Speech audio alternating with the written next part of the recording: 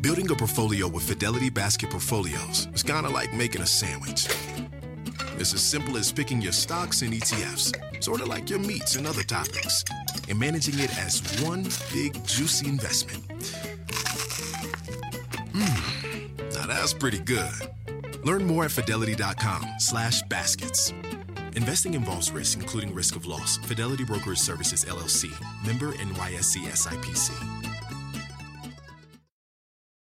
If your go-to card is a debit card, Discover thinks it's time you get rewarded too. So check out Discover Cashback Debit, a game-changing checking account with cash back on everyday debit card purchases. That's right, cashback isn't just for credit cards anymore. Whether it's a movie date, flea market find, or midday latte, you can start earning cash back. And there are no fees, period. Check out transaction eligibility and terms at discover.com/cashbackdebit. Discover Bank, member FDIC.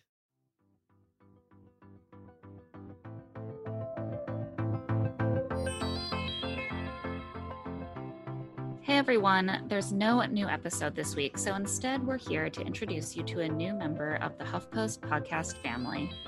D is for Desire is hosted by our colleague Noah Michelson and explores sex, sexuality, relationships, and love from angles you could have never imagined in health class. You may have heard a trailer for the show play during a break on last week's podcast, but we're here to give you a chance to listen to a full episode about a topic Bachelor fans know all too well. Romance and the lack of it, and questioning the very concept of it.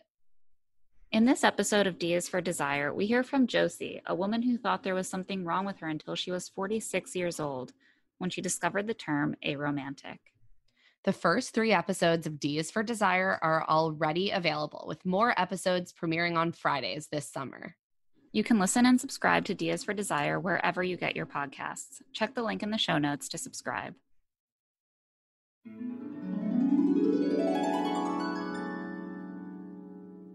When I was 5 years old, I was in love with my neighborhood garbage man. I know, it sounds crazy, but he had muscles and a mustache, and I wanted him to kidnap me. I literally fantasized about him driving up and hauling me off with my family's trash. And he wasn't the only one. I fell in love with my best friend Brad, with Mr. Rogers, even with Optimus Prime from the Transformers cartoon. No, seriously, I fell in love with a cartoon semi-truck. Young or old, human or not, I was boy crazy. Now, many years and many men later, I'm still in love with the idea of love. And whenever I'm single, I hear that same little voice in my head telling me to get off my ass and find someone to fall in love with. Now, that's my relationship with romance. And chasing love may be the story that you know best too, but it's not the only happy ending.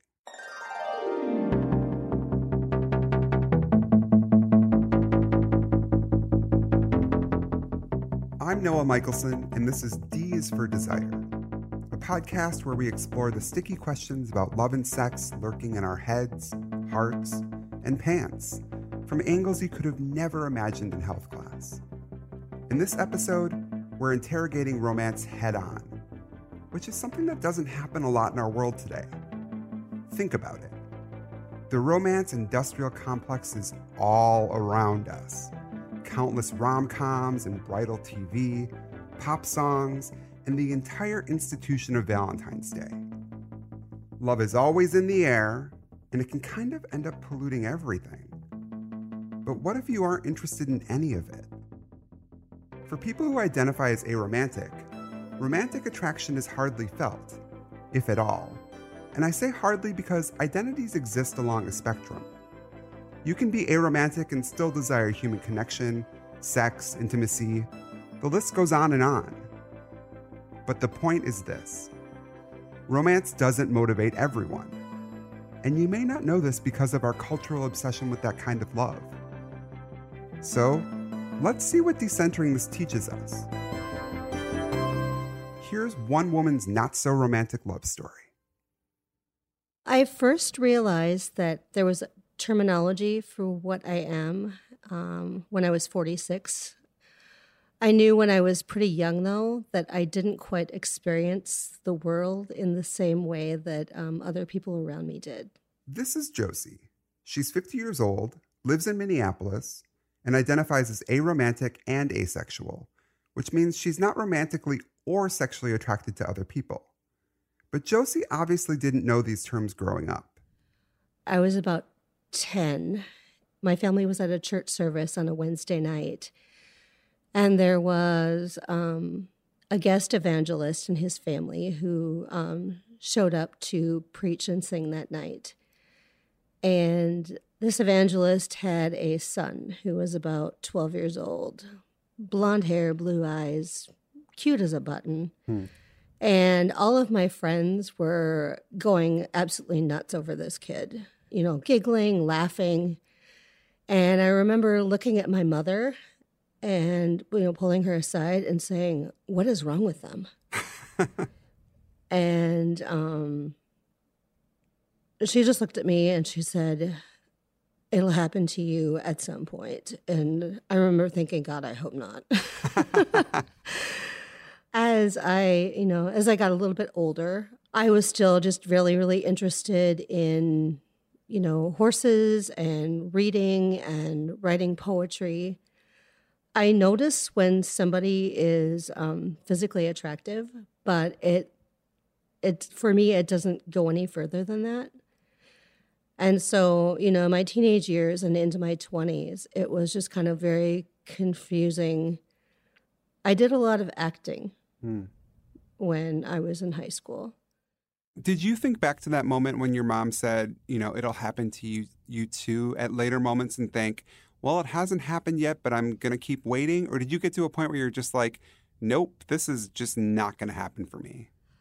Well, I grew up in a really, really small town in North Dakota, like 700 people. So all through high school, I was just like, okay, there's nobody I'm interested in dating. But, you know, I'm in a small town of 700 people. When I get to college, I'll probably want to do this.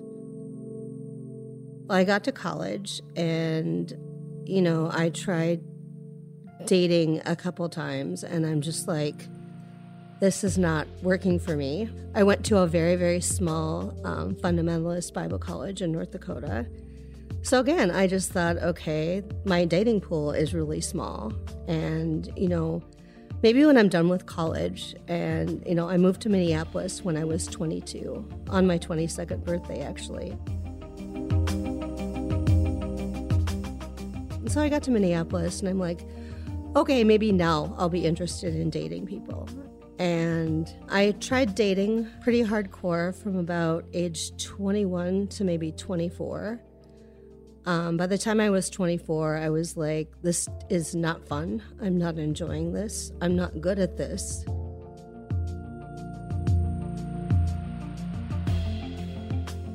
Like Josie, most of us can relate to growing up in a culture that tells us to find romance.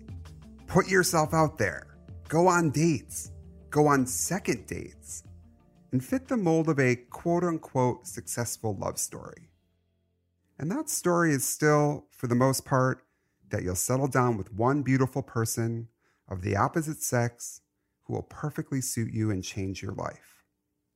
Now, some people spend years going on heterosexual dates before coming out as queer. Others endure committed, monogamous relationships only to realize they're polyamorous. Romance is a feeling, but it's also a construction of cultural expectations. To understand more about this, I spoke with Elizabeth Brake. She's a professor of philosophy at Rice University, and her work is all about how we define romance and how we fit ourselves into it.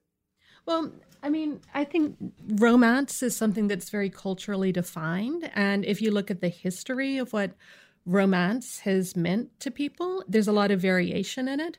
So when historians of marriage and the family talk about history, they talk about what they call the love revolution in marriage. You know, it's not that people haven't always fallen in love and had sexual attraction and romantic attraction, but there was historically a point that we can document where suddenly people began to aspire for romantic love within marriage. So marriage used to be a political and economic institution, right, to create, a small household where people could divide up the labor. It wasn't viewed as something that would bring personal happiness, and it wasn't viewed as something that was going to be entered to out of romantic love or sexual passion as opposed to convenience, right, or marrying the person whose parents happen to own the farm next to your parents' farm. It relates to the Industrial Revolution, people moving into cities and working in cities where they get away from like small rural communities. And they also are able to support themselves and thus have greater choice over who they marry. But there comes this expectation that marriage will be romantically fulfilling. And then when we think about the history of marriage in the United States, marriage here has almost always been seen as something that should be consensual and should be a love match. And this, again, relates to kind of broader historical issues, like the idea that government should be consensual. We shouldn't be ruled by someone whom we haven't selected. And so now there are these profound, like, cultural, commercial pressures to enter into romantic love matches. According to Elizabeth, combine this view of marriage with a certain set of feelings, and you basically have our cultural definition of romance.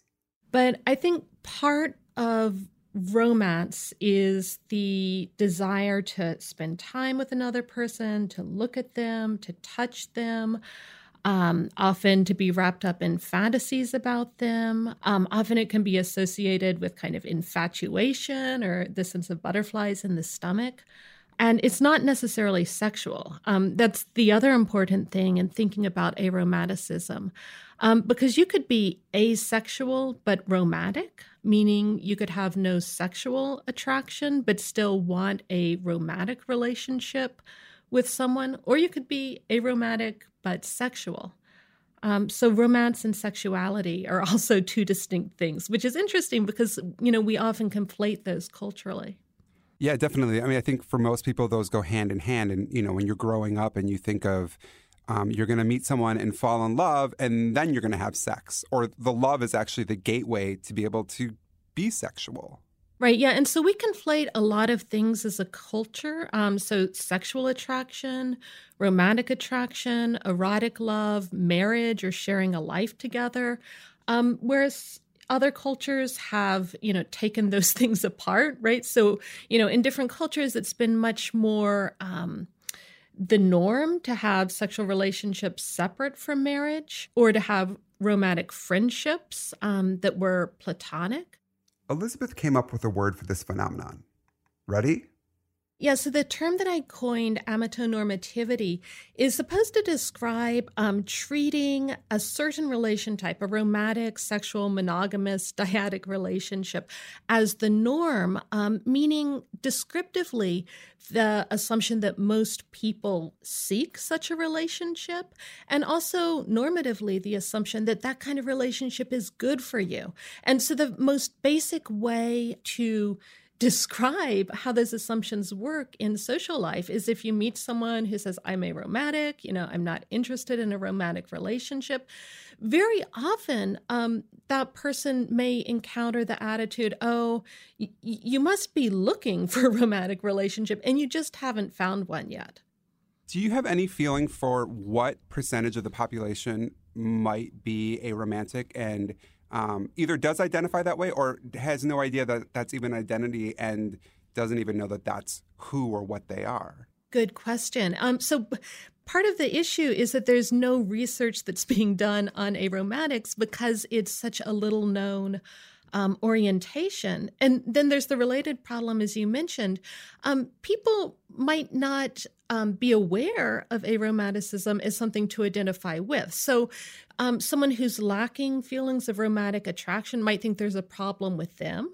They might think that, they have a physical or a psychological problem that they need to overcome. So they might see it as like a disorder rather than simply an aromantic orientation. Let's get back to Josie. Where we left off, she was in her 20s and dating, but to say that things weren't going well would be kind of an understatement. What was dating like for you? Give me, sort of a typical date and how it affected you. Well, a typical date was kind of, somebody would ask me out, for dinner or whatever. I would go. The guys that were asking me out, it was like somebody I met at work or, whatever. It would be 2 hours of really, stilted conversation because I didn't know these people very well at all.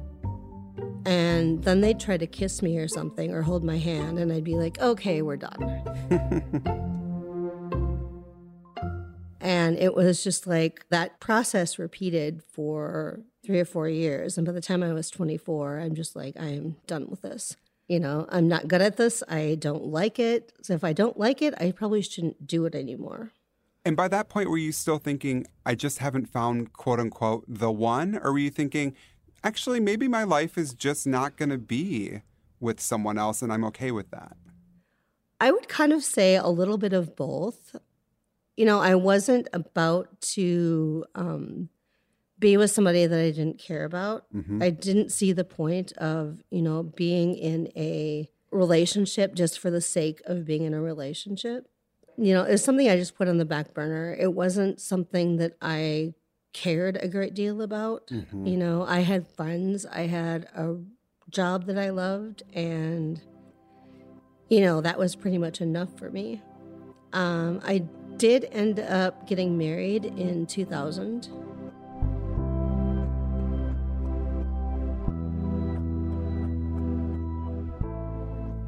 After the break, we'll learn about Josie's marriage and how the moment she discovered aromanticism changed everything for her.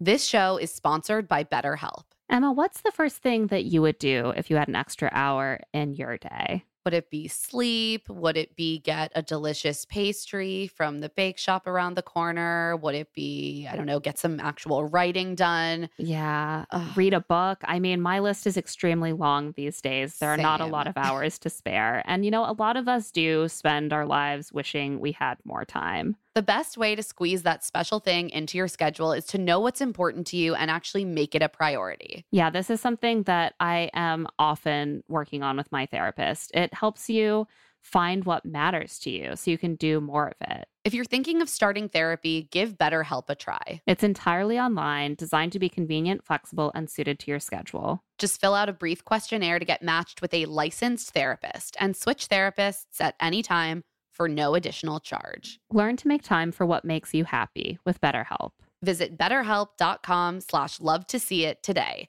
to get 10% off your first month. That's BetterHelp, HELP.com/lovetosee it. So it's been a few years now, but I still look back on my time planning my wedding so fondly. I mean, I was so excited to get married to my partner and to plan a big party that really reflected who we are and our friend groups and our families. And it was also very complicated and there were lots of moving parts.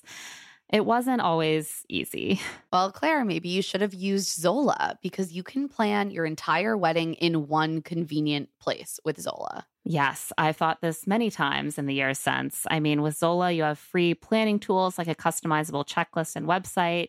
There's a venue and vendor discovery tool that matches you with your dream team. I mean, everything on Zola is just designed to make your wedding journey as easy as possible. And with invites that are super fun to create and a wedding registry packed with gifts that you actually want, Zola takes you from save the date right to think so much without breaking a sweat. When I was planning my wedding, honestly, it was just so hard to keep track of every component of the planning process. It would have been so much easier in retrospect and let me enjoy the really fun parts of planning a wedding more if I just had everything centralized. And that is exactly what Zola makes so easy. I mean, that is like the number one advice I would give anyone planning a wedding today. Start planning at Zola.com. That's ZOLA.com.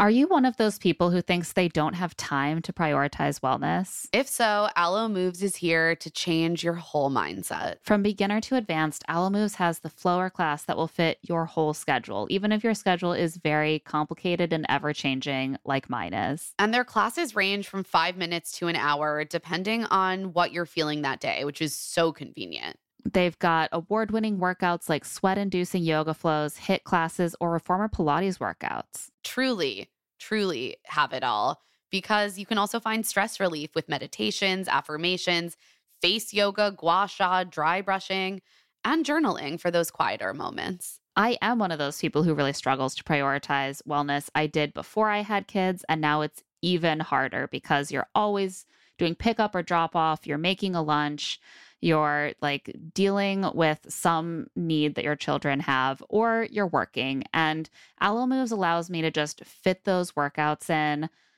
those spare moments. When I find myself with an extra 30 minutes of time, I can do a yoga class, I can do something that gets my heart rate up, and it really works with my lifestyle. So unlock your personal wellness routine with Alo Moves. Go to alomoves.com now and use code LTSI20 for an exclusive 30-day free trial and enjoy 20% off an annual membership. That's alomoves.com, code LTSI20. alomoves.com, code LTSI20.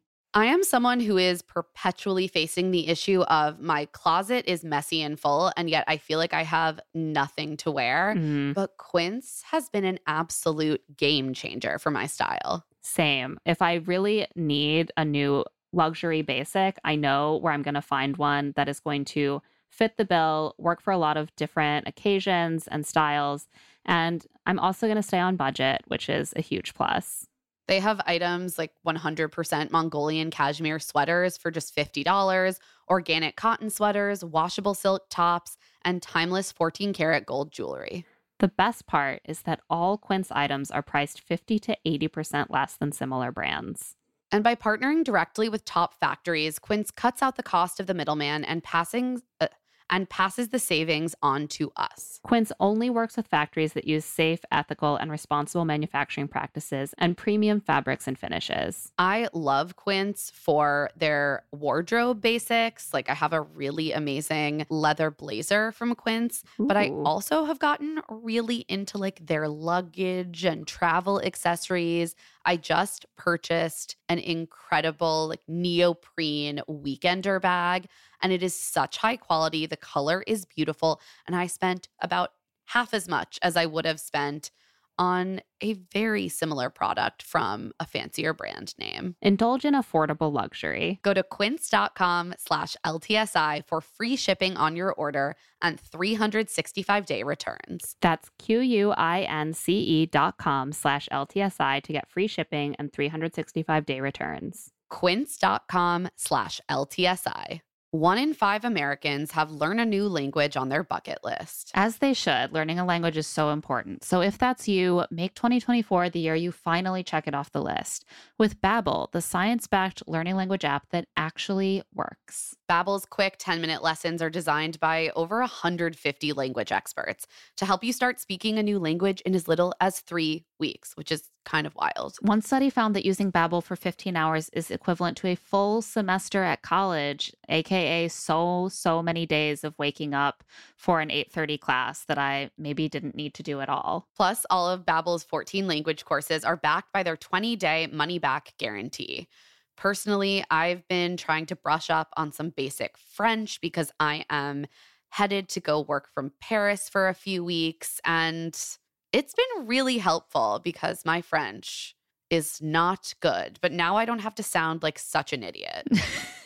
You can never sound like an idiot, but Babbel can definitely help. Here's a special limited time deal for listeners. Right now, get 55% off your Babbel subscription, but only for our listeners at babbel.com/LTSI. Get 55% off at babbel.com/LTSI. Spelled BABBEL.com/LTSI. Rules and restrictions may apply. How do you go from that to then getting married? My spouse is somebody that I had been pretty close friends with for approximately 8 years. And then, we lost track of each other for a while and ended up re-meeting at a church service in 1999 on Halloween. The two of them continued hanging out in groups and with friends. And for a while, this was kind of all Josie was looking for. I didn't end up going on what would be classified, as kind of a date until it was their birthday. They showed up at my work and said, I just got paid. Let's go out for dinner. And we ended up going to Pizza Luce downtown, having dinner. And, my spouse at the time had Grover blue hair. There was a toddler girl that was walking past our table, and she saw my spouse's hair, stopped, and just looked at him with just this awe and, just admiration on her face. My spouse got out of their chair, sat down on the floor with this child, and had a conversation with her for about 5 minutes. I teach preschool. At that point, I was just I was about as smitten as I could be, being aromantic. I'm just if a toddler likes this person is, a good person, and I'd like to get to know them better than I even know them now. And within 2 months after that, we were in their car one night outside of my house just talking. And it turns out that I am so aromantic that I was proposed to, and it went right over my head. They were talking about the future and said something to the fact that they would like to spend the rest of their life with me. And I just kind of sat there. I'm just yeah, okay, whatever. And then about 10 minutes later, I'm just we spend a lot of time together and we like each other. And so we should just get married. And they pretty much burst into tears because they had originally thought that I was just kind of not interested in them that way or whatever. It's kind of funny looking back on our relationship, knowing now that I'm an aromantic asexual, and just looking back and seeing how that was actually playing out in the very early stages of our relationship, even though I didn't have the terminology at that point in time to describe myself as such. Right. So what made you want to get married rather than just thinking, this is someone who's like my best friend and yeah, I hope they're always in my life, but I don't think that we would get married. Was it just like societal pressure, just that's what everyone did, or how did you get to that point? We both are Christians, and so especially since we wanted to live together, marriage was something that was kind of, I do feel differently about my spouse than I do about other friends. But I would just say that our faith, our Christian faith, really played into why we got married. Josie's explanation makes sense. Relationships aren't just about attraction. They also fill space in our lives. Professor Brake had more to say about this. Well, so one thing we can talk about are social scripts. So there's a certain narrative socially of how a life should go, which we learn, through school, through stories, through movies, through the way people respond to us. And, very much in our culture, still, I think there's a strong expectation that people's lives have this trajectory into a romantic relationship, and that's what gives meaning and adulthood and responsibility to someone's lives. And we can see this in the way that people are treated in social situations. So, for example, a boyfriend or girlfriend or a fiance or a spouse might be invited to someone's home for Thanksgiving dinner or Christmas dinner, or to a wedding as a plus one, where someone who's just a friend wouldn't be. So I think the root problem is if we see romantic relationships as like the sole thing or one of the most important kinds of relationships that gives meaning and value to our lives, and that obscures all of these other types of relationships. Definitely. That brings me to some of the work that you've done arguing for radical marriage reform. Talk to me about how you envision reforming marriage and what that has to do with people who have an atypical romantic attraction or don't have a romantic attraction. When it comes to marriage reform, my argument is, of course, I do think that it's important that the state protects certain relationship rights. I don't agree with people who think we should abolish marriage because it's fundamentally illiberal. I think that the rights we have in relationships are very important protections for our relationships against, major institutions that determine how our lives go. But at the same time, I think those rights ought to be extended to all sorts of caring relationships. So they could be relationships of more than two. They could be caring relationships, which are friendships, which are non-sexual. And so, of course, that would apply to people who are asexual or aromantic, because it would say, hey, there's no legal requirement that you sexually consummate your marriage, right? Your relationship, if it's aromantic or if it's asexual, is still eligible for the same rights which protect personal relationships as romantic sexual relationships are. Now, back to Josie again. By 2014, she'd been married for 14 years. And she loved her spouse, but hadn't yet discovered why she couldn't feel romantic attraction toward them. Until she was surfing the internet one day. I actually discovered aromanticism and asexuality pretty much at the same time. I was reading a Sherlock Holmes fan fiction, of all things, and came across a term that I was just like, okay, I have no idea what that is. I'm going to Google it. So I looked it up online and ended up on the AVEN website. And that's the Asexual Visibility and Education Network. It's the largest online community of aromantics and asexuals in the world. And so I ended up on that website and I'm reading and I'm just like, this sounds like me. Like a lightning bolt hit you. Yeah, I'm just like, I'm not broken. I'm not screwed up. There are other people out there who are like me. The first thing that I felt was just profound relief.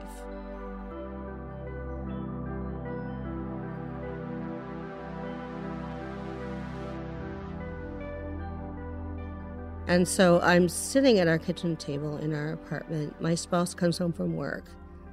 I'm crying just because I am just like so overcome with emotion. And I never cry. I'm not a crier. I'm not, overly emotional about most things. And, of course, they're thinking something horrible has happened and there's something really badly wrong. And I'm just like, I pointed at the website and I'm just like, I think I figured out what I am. And, they read through the material on the website and they looked at me and said, this we can work with. This is going to be okay. This explains a lot. This is like super helpful and we can work with this.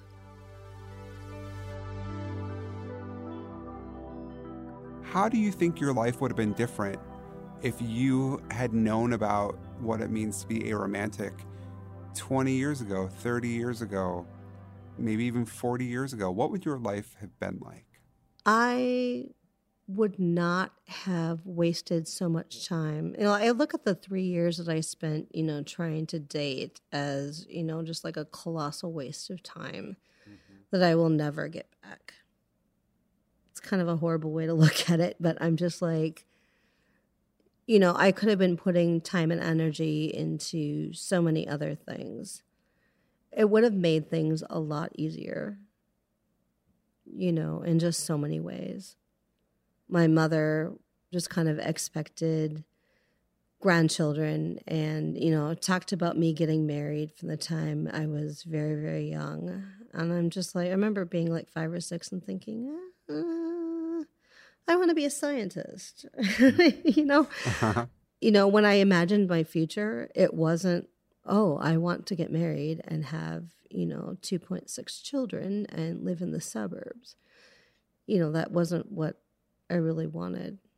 You said, when your spouse came home and you had found this term or this website that sort of made you click into place what was going on. and your spouse was like, we can work with this. This makes sense. Does that mean that you guys had been struggling with this but didn't have the terminology and didn't know what was wrong? Was it something that you guys had talked about before? Yeah. I had a rather difficult childhood. And so my whole thing was, okay, I'm damaged from that. And that's why I have issues with that aspect of my relationship. And I spent thousands of dollars and scads of time going to therapists to fix, quote unquote, fix what was wrong with me. And it never worked because there's nothing to fix. I'm fine the way that I am. I'm just wired a little bit differently than, 99% of the population. And that's okay. Now that you're out, so to speak, to your spouse, over the last 4 years, how has your relationship changed? It's gotten a lot easier and a lot better because I can just be who I am now. Mm-hmm. Before I knew what my romantic and sexual orientations actually were, I kind of felt like I was broken. Like I wasn't doing my marriage or my relationship right. Mm-hmm. Another thing that my spouse said right after I ended up finding out that there were terms for what I am, and this I will never forget. They said to me, "This makes sense." Mm. They said, when we were first dating and we were engaged, it almost felt like you were trying to follow a script. Wow. That's what I'm supposed to do, so that's what I'm going to do. I'm supposed to kiss you on the cheek. When we're out in public, we're supposed to hold hands. Left to my own devices, that's not something that I really think about. Our society is so heteronormative and so wrapped up in romantic relationships being the most important relationship that you will ever have, that people who don't experience romantic or sexual attraction, we can have a really hard time in relationships. Mm-hmm. Like even now I have to remind myself, okay, my spouse needs physical affection. They need to be touched. They need me to hold their hand. They need hugs. And those are things that you are willing or happy to do for them because, because I guess it's a partnership and you compromise and you give and take, yeah? Right. After talking with Josie, I couldn't stop thinking about how she and her spouse have been married for 20 years, which is obviously way longer than a lot of people who aren't aromantic. And this reminds me of another thing Professor Brake told us. So we tend to package all of these things together, which can be problematic because, one thing that's often noted about the romantic or the erotic is that they're not sustainable. Whereas we want to kind of combine them in this marital relationship, which is intended to be lifelong or permanent, although it's often not. And so some people argue that part of the reason divorce rates are so high is because we expect marriage to be romantically fulfilling and sexually fulfilling.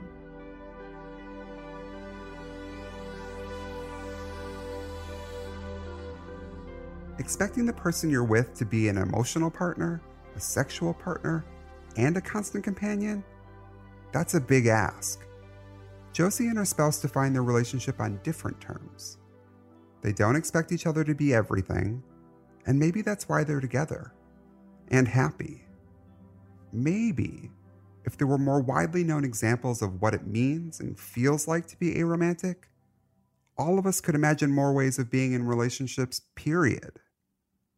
And while we're dreaming big, maybe we could even start to consider all of our relationships to be equally important instead of spending all of our time obsessing over finding the one. Maybe we could feel complete and appreciate love no matter what it looks like.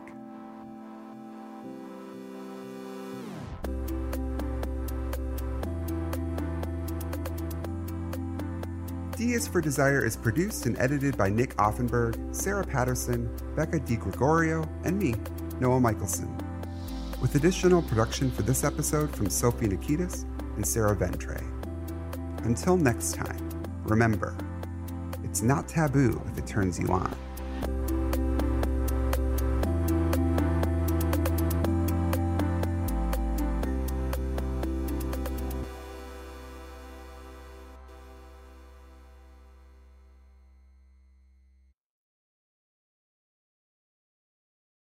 Listening to your favorite podcast?